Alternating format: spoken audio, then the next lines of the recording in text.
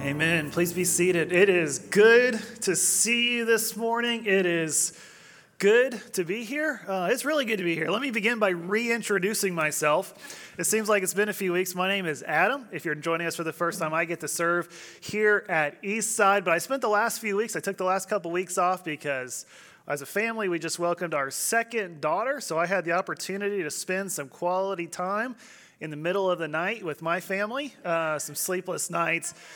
And it was a good time. It's been a good few weeks. But, man, I am so thankful for those who filled in. Dr. Hardin preached for us a couple weeks ago. One of my best friends, Pastor Andy from Real Life Christian Church, preached for us last week. And they just knocked it out of the park. I'm so thankful for the way that they served us through this preaching of God's Word. But, man, I'm excited to be back. So let's open your Bibles, if you have them, to Judges chapter 11. Judges chapter 11. It's near the beginning of your Bible.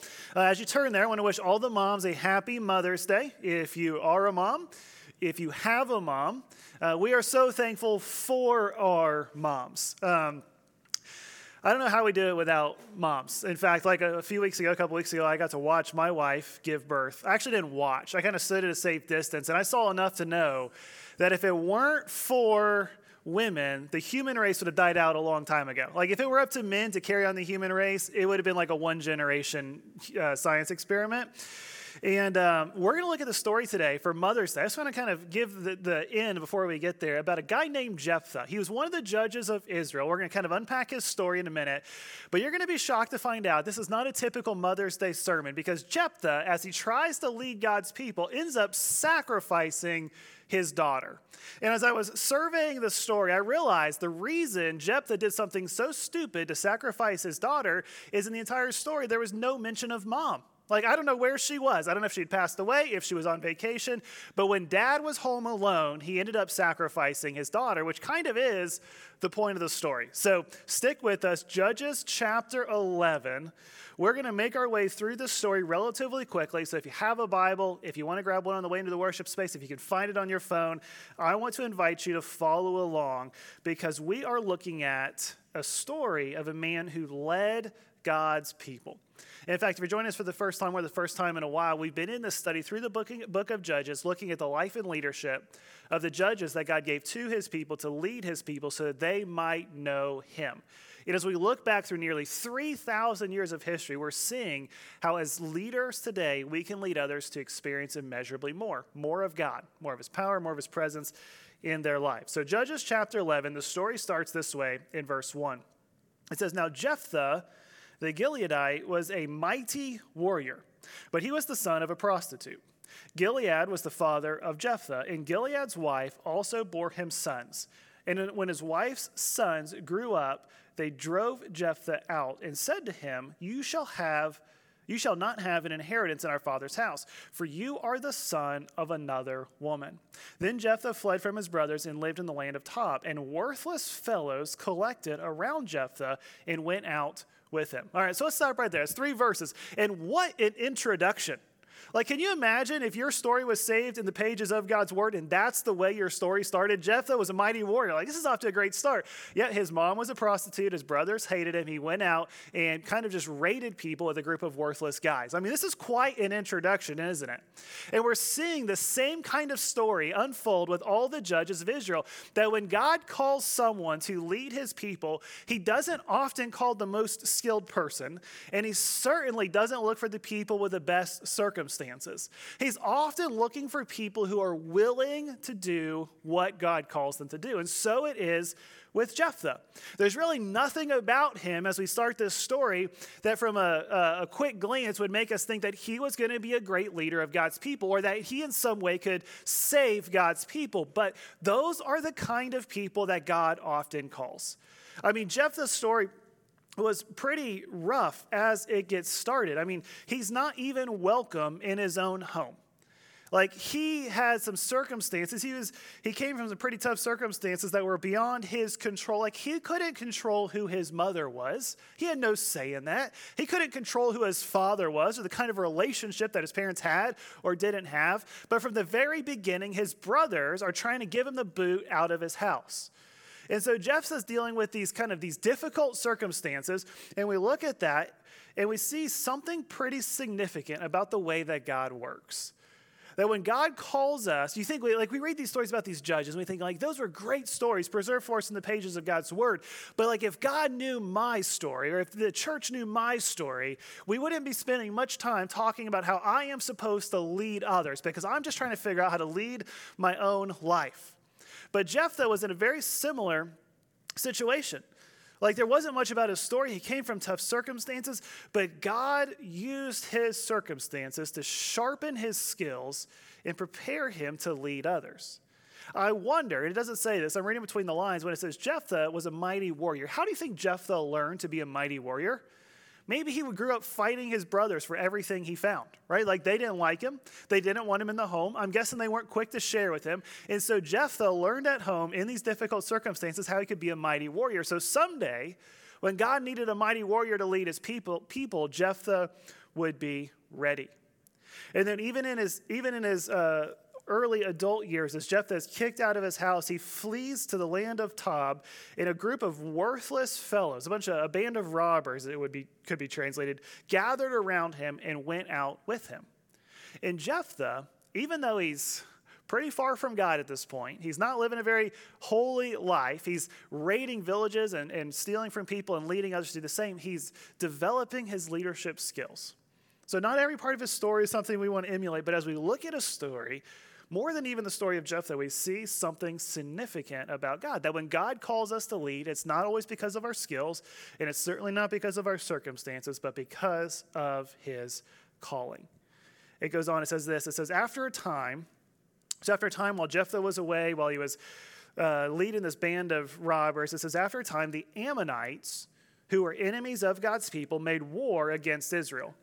And when the Ammonites made war against Israel, the elders of Gilead, so the tribe that Jephthah came from, went to bring Jephthah from the land of Tob.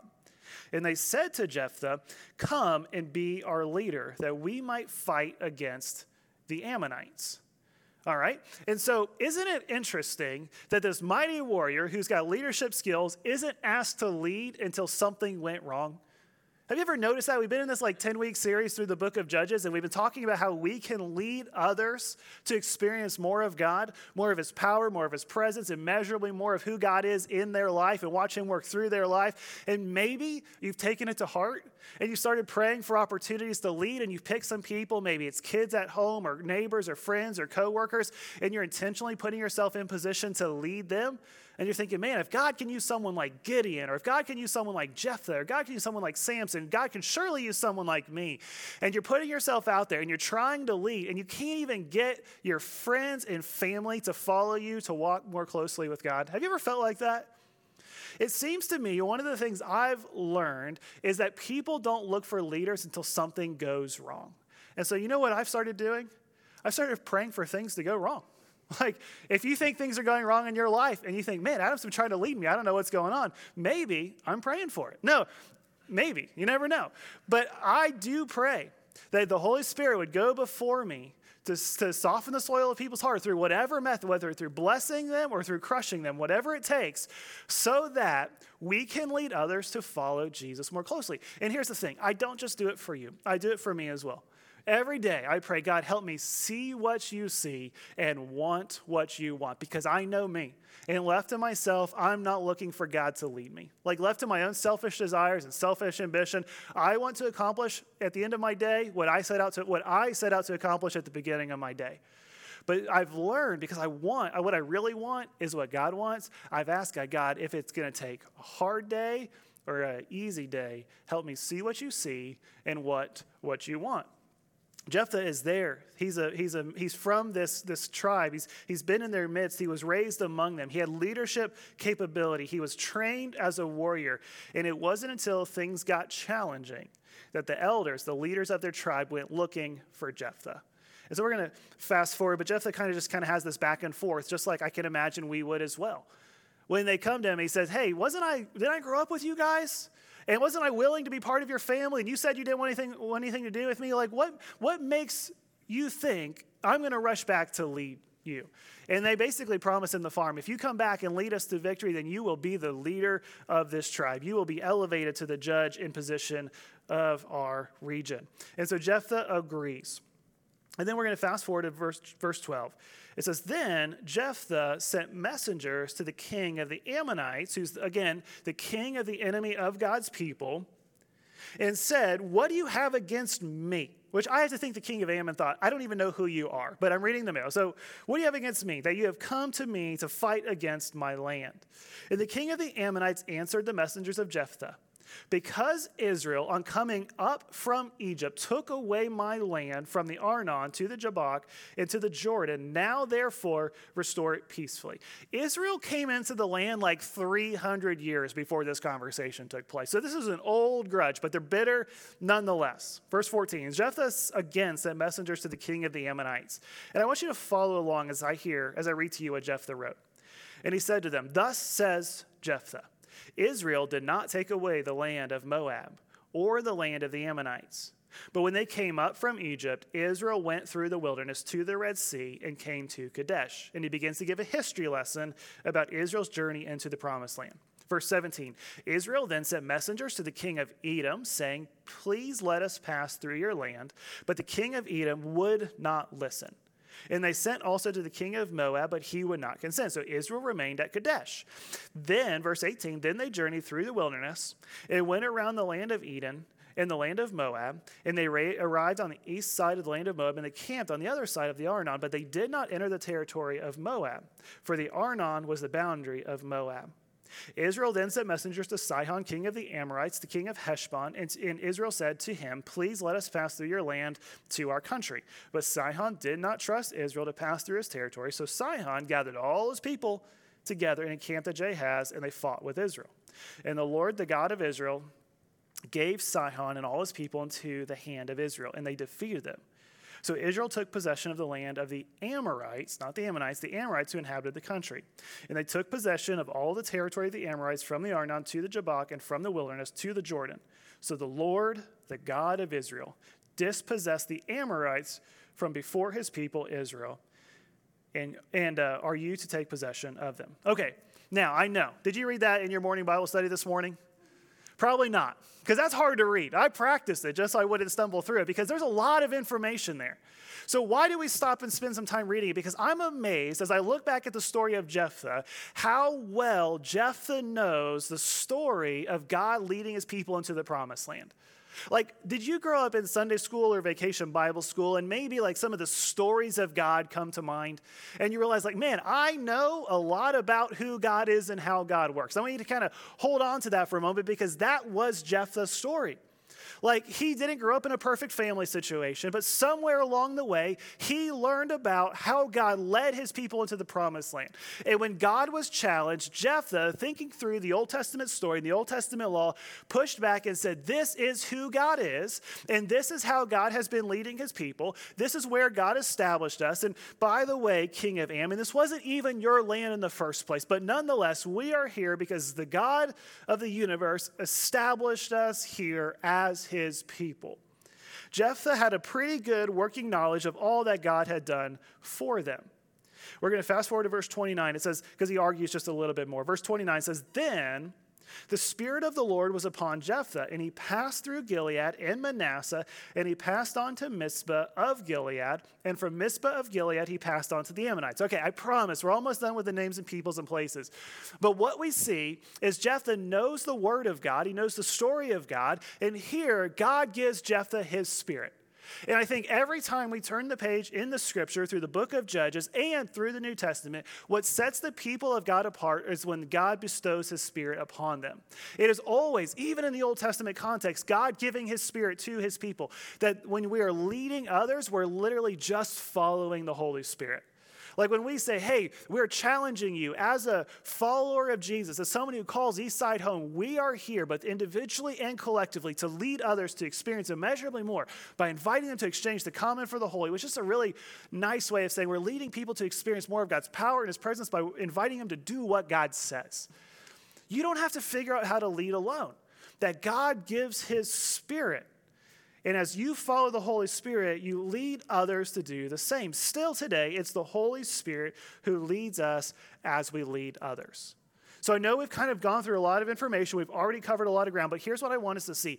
Jephthah didn't grow up in a great family situation. He didn't come from ideal circumstances. God used those difficult circumstances from his childhood to sharpen the skills that God gave him because he was preparing him someday to lead others to walk closely with God. Maybe you find yourself connecting with Jephthah in that part of the story. Like you didn't come from a great family. It's Mother's Day, and you're thinking, man, I wish I had the kind of mom that all these other people seem to want to celebrate. Like that's not your story. Maybe there's some difficult circumstances, and you're realizing as you look back, God has used those circumstances to shape you for the calling he set before you. And maybe it's like Jephthah, you know a lot about who God is and how God works. You grew up in church or vacation Bible school or Sunday school, or somewhere along the way someone gave you a children's Bible, or maybe in college you met the Lord and someone gave you a Bible and you just consumed as much of it, as fast of it as you could. Or you had a family and you started reading the Bible, and like you know who God is and how God works. And you know that when you follow God faithfully today, God gives you his spirit. So you're seeing like, man, there's a lot of Jephthah in me. And it seems like at this point, everything is just going to be up and to the right. Like Jephthah's come out of his difficult circumstances. Others have asked him to lead. He knows who God is. He knows what God has done in the past. He knows what God can do in the future. He knows that his Holy Spirit is upon him. And so what happens next? Verse 30. And Jephthah made a vow to the Lord. Okay, so Jephthah's praying, right? He's having a conversation with God. And he said, if you will give the Ammonites into my hand, well, that's what God has called him to do, then whatever comes out from the doors of my house to meet me when I return in peace from the Ammonites shall be the Lord's. And I will offer it up for a burnt offering.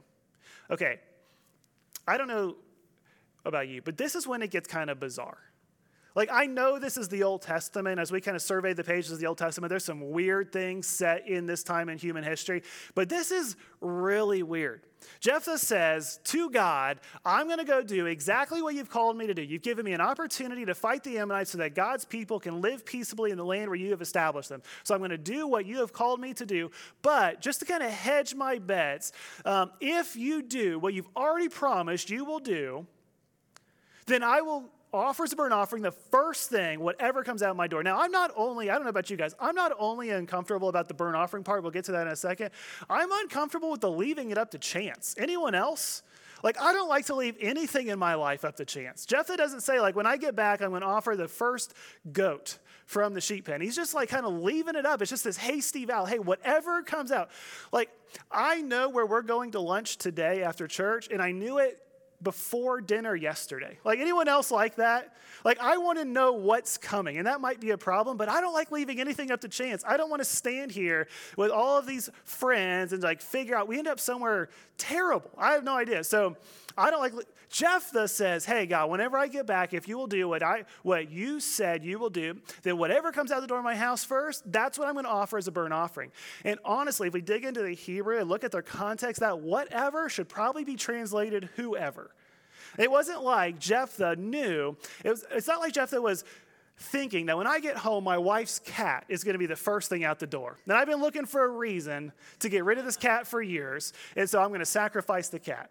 We know that for several reasons, because we all know that cats are like the most selfish critter, right? They never come to greet you like the dog does. They sit inside, entitled, waiting for you to go greet them, right? That's how cats are. So also, they didn't keep animals in their homes. Like, they weren't like us. Animals were outside. They were livestock. They were to be used. They weren't pets. So Jephthah, when he makes this vow, he is saying to God, whoever comes out the door of my house, I will offer that person as a burnt offering to the Lord. Why in the world would Jephthah, who knew God's word and was walking with the Spirit of God, say something so foolish? I think Jephthah was trying to bargain with God. At the end of the day, he was using the ways of the world to get the attention of the God of heaven. Because in those days, this is how you would get the attention and please pagan gods. Like the god Molech. The bigger the ask of God, the bigger the sacrifice. And so it wasn't uncommon in the culture that surrounded Jephthah for them to offer their children or other people as sacrifice. Jephthah says, it's just this bizarre situation. Like, hey, I'm trying to get God's favor. So what am I going to do? I'm going to offer God whatever or whoever comes out the door of my house. Why in the world would Jephthah think that God will want him to offer a sacrifice like this? Because a few hundred years before this moment, as God laid out the law for his people, he said this in Deuteronomy chapter 18, verses 9 through 10. He says, when you come into the land that the Lord your God is giving you, you shall not learn to follow the abominable practices of those nations. There shall not be found among you anyone who burns his son or his daughter as an offering. Okay, so this was like a few hundred years before this moment. God knows us, doesn't he? He knows. He's telling his people as he's giving them the law, he's saying, hey, you're going to go into a land, and in that land there are going to be some crazy people, and they're going to have some crazy ideas, and they're going to be offering their kids as sacrifices to try to appease some crazy idea about who God is or who their gods are. Don't even think about living life like those people. Don't accept their practices, don't adopt them, and when it comes to offer as sacrifices, do not consider your children as an opportunity for sacrifice. And maybe he put that in there for the protection of kids. Like no matter how bad your kid is, God doesn't want you to kill him. You're going to meet some crazy people with crazy ideas, don't even think about it. The question then is like, have you ever felt like you had to offer God something? Like had you had to offer God something so you could get God to do what you want? Like, have you ever made a bargain with God? Like, be honest. Some of you might be here today because somewhere along the way you bargained with God. God, if you'll just get me out of this situation, I'll never miss church more than once or twice a month, right? Like, God, I'll go to church more often than I will. And you're sticking to it. Like, you're miserable. And you've tried every church in town. And this one, you just stick. And so we're grateful you're here. Whatever it took to get you here, we'll take it. But I think often we do this. Like I find myself at times thinking like maybe I could bargain with God. Like if we put a little extra money in the offering plate, maybe God will respond more favorably to us. Or, I don't know, if we attend more church more frequently, whatever the situation is. Like, honestly, I don't mean this as like a shot at the Catholic Church. I think this is why people like the Catholic Church so much, because going, from what I hear, is so painful. And they think, like, if I don't enjoy church, God must be happy. Like, that's not how God works. Like, the more miserable you are doesn't make God more happy. Okay? We have a lot of recovering Catholics here. We're grateful you're here. We try to make it more comfortable for you than the priests do. But here's the thing, we cannot bribe God. Deuteronomy chapter 10, verse 17, God lays out his character. He says, for the Lord your God is God of gods and Lord of lords, which is a really cool way to say God is God. Like, he doesn't need you. You need him. He doesn't need anything from you. Everything you have is from him. He's the God of gods. He's the Lord of lords, the great, the mighty, and the awesome God, who is not partial and what? Takes no bribe. So, like, you can't leverage church attendance, though you should attend church. You can't leverage your generosity, though you should be generous. Like, those things do not earn you favor with God. God is who God is. God wants good for his people, and he's going to accomplish good through you, whether you try to pay him off or not. You have nothing to offer God that God needs. So what does God want? God wants you. God wants me. God wants a relationship with his people. And this isn't just a New Testament thing. So often I think we look back at the Old Testament and we expect them to offer sacrifices because in some way it seems like that earns God's favor. But from the Old Testament to the New Testament, God just wants his people. Jeremiah chapter 7, verse 22 and 23 says this. God says, for in that day that I brought them out of the land of Egypt. So from the very beginning of his relationship with the nation of Israel, I did not speak to your fathers or command them concerning burnt offerings and sacrifices. So when God is first giving the law, he's not trying to give instructions to get things from his people. They have a sacrificial system. That's another sermon for someone else on another day. But he didn't say like, hey, when you come out, I want you to start offering sacrifices. That has their place. He says, but this command I gave them, obey my voice. And I love these words every time they're in Scripture. And I will be your God, and you shall be my people. What does God want from you? God wants you more than he wants anything from you. He wants you, and he wants good for you, and he wants to work through you. He says, and walk in all the way that I command you, that it may be well with you. God wants good for his people. I'm not going to put it on the screen because we say it all the time, and I know you get sick of hearing it, but in the New Testament, Jesus describes the kind of relationship he wants with his church. And in John chapter 10, verse 27, looking at all the flocks grazing on the hillside, he says, I am the good shepherd. My sheep, those who are part of my flock, they hear my voice. They listen to me. I know them. They're my people, and they follow me. It sounds very much like Jeremiah. If you obey my voice, I will be your God, and you will be my people. Jephthah knew God's word. He had God's spirit upon him. And still, for some reason, he tried to strong-arm God into bending to his will. And we look back 3,000 years from the safety of 3,000 years later, and we think Jephthah was such a dummy, right? And he was. And he's going to pay the price for it in just a minute. But before we're too quick to judge Jephthah and be critical of him, I think there's a very real danger that we wrestle with in our culture, and that is when we try to serve God under the influence of our culture. Like, I'm not one of those guys that wants to stand here and throw rocks at the culture. Like, I think they need someone to save them, and I think God put us here to lead others to experience more of him. So that's the whole premise of this series. But what we can't do is try to serve God their way. And I don't mean that like when we try to do relationships the culture's way, and we think like, how could I ever get married before I sleep with someone? It's like, because God said so. And it's just like for all of human history, it's worked better that way. Like, those are the big sense. I'm talking about the other things that we let infiltrate our world when we don't even realize it. Things like gossip. Oh, well, gossip. Like, that's a sin that we all can wrestle with, because what the Bible would say, like what the culture would say is, if you want peace in your church, then don't talk to people about the problems. What the Bible would say is, when you have a problem with someone, what do? Do you go to the preacher? No, not my problem. It's your problem, right? You go to them first. And you'll be amazed that when we do things God's way, how much better things go. Or maybe something like anger. And you're like, can we start talking about sexual immorality again? No, like anger. Like, we get frustrated with someone and we get angry with them and we start thinking how we could hurt them, though we would never actually do it. And the day comes and the day goes and we go to bed angry, and before you know it, your relationship is severed. God says, do not let the sun go down while you're still angry. Or what about the way we actually worship? I was praying about it this morning. I was thinking, like, what are those things that we say we're trying to serve God, but we're really letting the culture influence us? And one of the things I see all of the time, and why I think Eastside is so different and small, is because the culture tells us that what matters most is you show up in a church on a Sunday, right? Like, your mom calls on Mother's Day. Hey, happy Mother's Day, Mom. Did you go to church today? Yeah. What church? I can't remember. I went to 7 churches over the last 18 weeks, But what the Bible says is, when you go to church, you are part of a church. You're part of a church. That's what we invite you to be part of at Eastside, that you get plugged into a community of believers, a small group community, a community group who knows you, who can come alongside you and pray with you and watch God work in your life. And they can also watch the way that you're struggling. And they know you enough and they love you enough to say when they see you straying from God, because what they want for you more than anything else is what God wants for you. You don't get that when you're in one church this week and one church the next week. You get that when you belong to a community of believers. Or when we think what matters most is we just show up.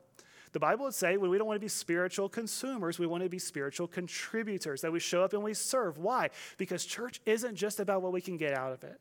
And this is going to blow you away, but what makes church more fun is when you are part of making church possible. Because church is for you, but it's not just about you.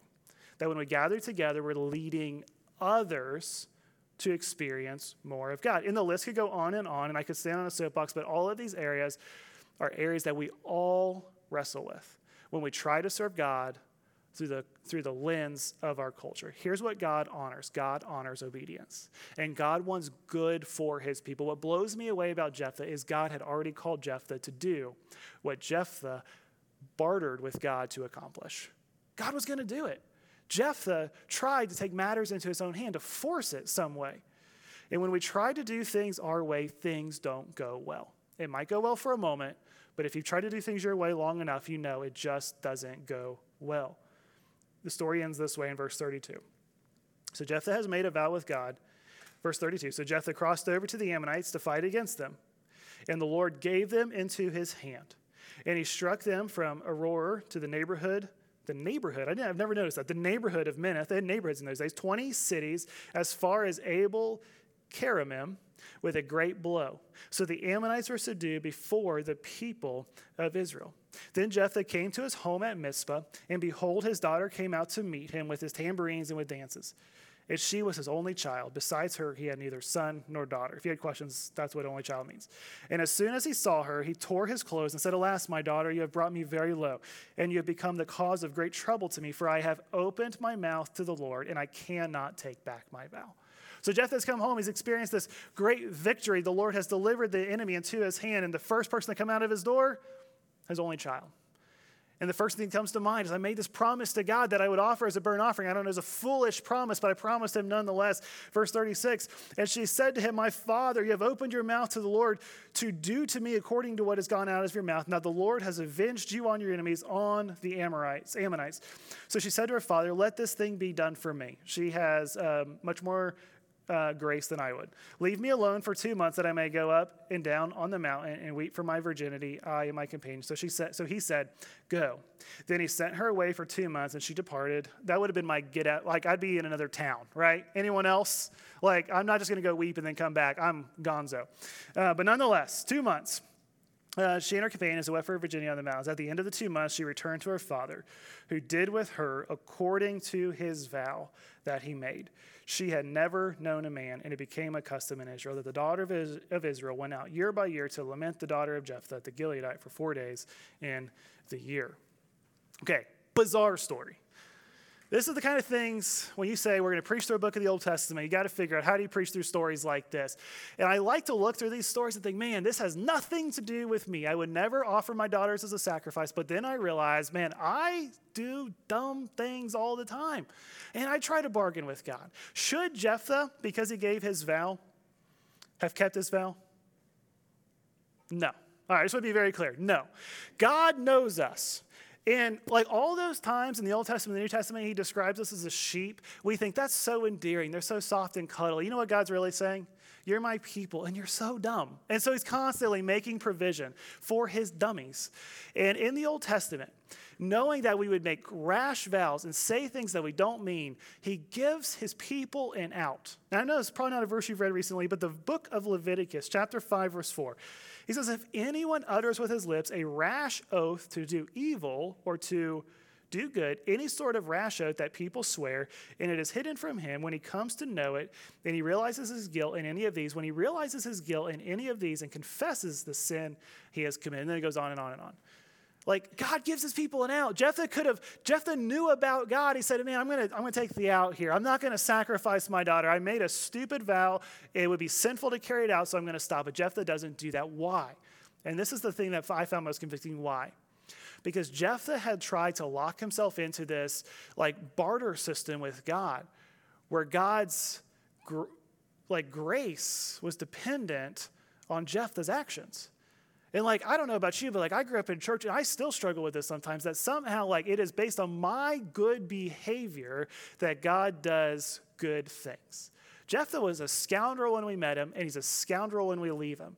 And God still uses him. Now, I'm not encouraging us to be scoundrels, but what I want us to understand is that Jephthah should have understood that God lets us lead out of the overflow of his grace. That Jephthah, born in a difficult family situation, difficult circumstances with no skills to speak of, was chosen not because he was good, but because God called him and knew he would have faith. And Jephthah knew about God somehow and still did stupid things and made foolish decisions. And he took God's Spirit for granted. He thought, God's Spirit is not enough for me, that I need to do more. And God was going to accomplish good things anyway. So here's the verse I want to leave you with, Ephesians chapter 2, then we'll land the plane. The Bible would say there is nothing we can do to earn God's favor. There's nothing you can give God. There's no one you can kill for God to earn God's favor. Paul says it much more eloquently this way in his letter to the church at Ephesus in the first century. He says, for by grace you have been saved through faith. For by grace, God's unmerited favor bestowed upon us, you have been saved through faith. And this is not your own doing. It is a gift of God. It is not a result of works, meaning you didn't do anything to earn it, so that no one may boast. And then he goes on, he says, for we are his workmanship, created in Christ Jesus for good works, which God prepared beforehand that we should walk in them. From the Old Testament to the New Testament, God wants good for his people, and he wants to use his people for the good of others. But he uses us, he calls us, he saves us, he sustains us, and he sends us in his grace. I really want us to think about this as we go this week, as we think about leading others. How can I lead others? Because God is gracious. Maybe I've talked through the story of Jephthah, and you realize you align much more with the scoundrel side of Jephthah than the one who is sent. And this is the opportunity to remind ourselves of God's goodness and his grace for you. That if you've never put your faith in Jesus, for by grace you can be saved. You can be saved through the grace of Jesus. All you have to do is put your faith in Jesus, and we would love today to share more with you about how we can make that possible today. Or maybe you've read the story of Jephthah and you realize, I kind of relate to him. I came from difficult circumstances. I was a scoundrel at some point. God saved me. I learned about who God was. His Spirit dwelled inside of me, and still, somewhere along the way, I got off track. It is God's Spirit that sustains us or sanctifies us. That it is his grace who is constantly at work. That his grace isn't just like an invitation to start a relationship with Jesus. It is his grace that allows us to sustain a relationship with Jesus. That no matter how far you've gotten from God, there's always an invitation back. That God is drawing people to himself through the local church. And if you feel like you're just really good with God right now, it is God's grace that sends us. Jephthah was to go in the grace and power and spirit of God. God is more gracious than we can wrap our mind around, which means God's invitation to know him, to walk with him, and to serve him, to lead others, is available to you and me today, no matter where we find ourselves. Let's pray. Father, we are so thankful for your goodness and grace. What a privilege it is to gather together as your people some 3,000 years after the story of Jephthah and read his story and see some of our similarities with him and see some of his silly and even selfish and sinful mistakes where he was short-sighted, and realize that, God, you are gracious. That 1,500 years after the life of Jephthah, even knowing his faults in the book of Hebrews, you would compliment his faith. That as he fumbled his way towards you, he had faith in you. Father, I pray that today you would remind us of your grace and increase our faith. If we're here today, we've never put our faith in Jesus, God, it would stir something within us. Your Holy Spirit would stir something within us that, Lord, you would break us until we're willing to be led closer to you. Father, if we feel like we've gotten off track, maybe the home life or the work life or just the personal walk with you life isn't going the way we know you would want it to go for our good and for your glory, that, God, we would be reminded of your grace, that we would get in a community group, that we would surround ourselves with a few faithful friends who are following after you and encourage us to do the same. And Father, for all of us, as we walk after you, as we hear your voice and follow you, that in your grace you would send us to make a difference this week in the lives of the people you've already put in our place. It's in your Son, Jesus' name we pray. Amen. Let's stand and sing.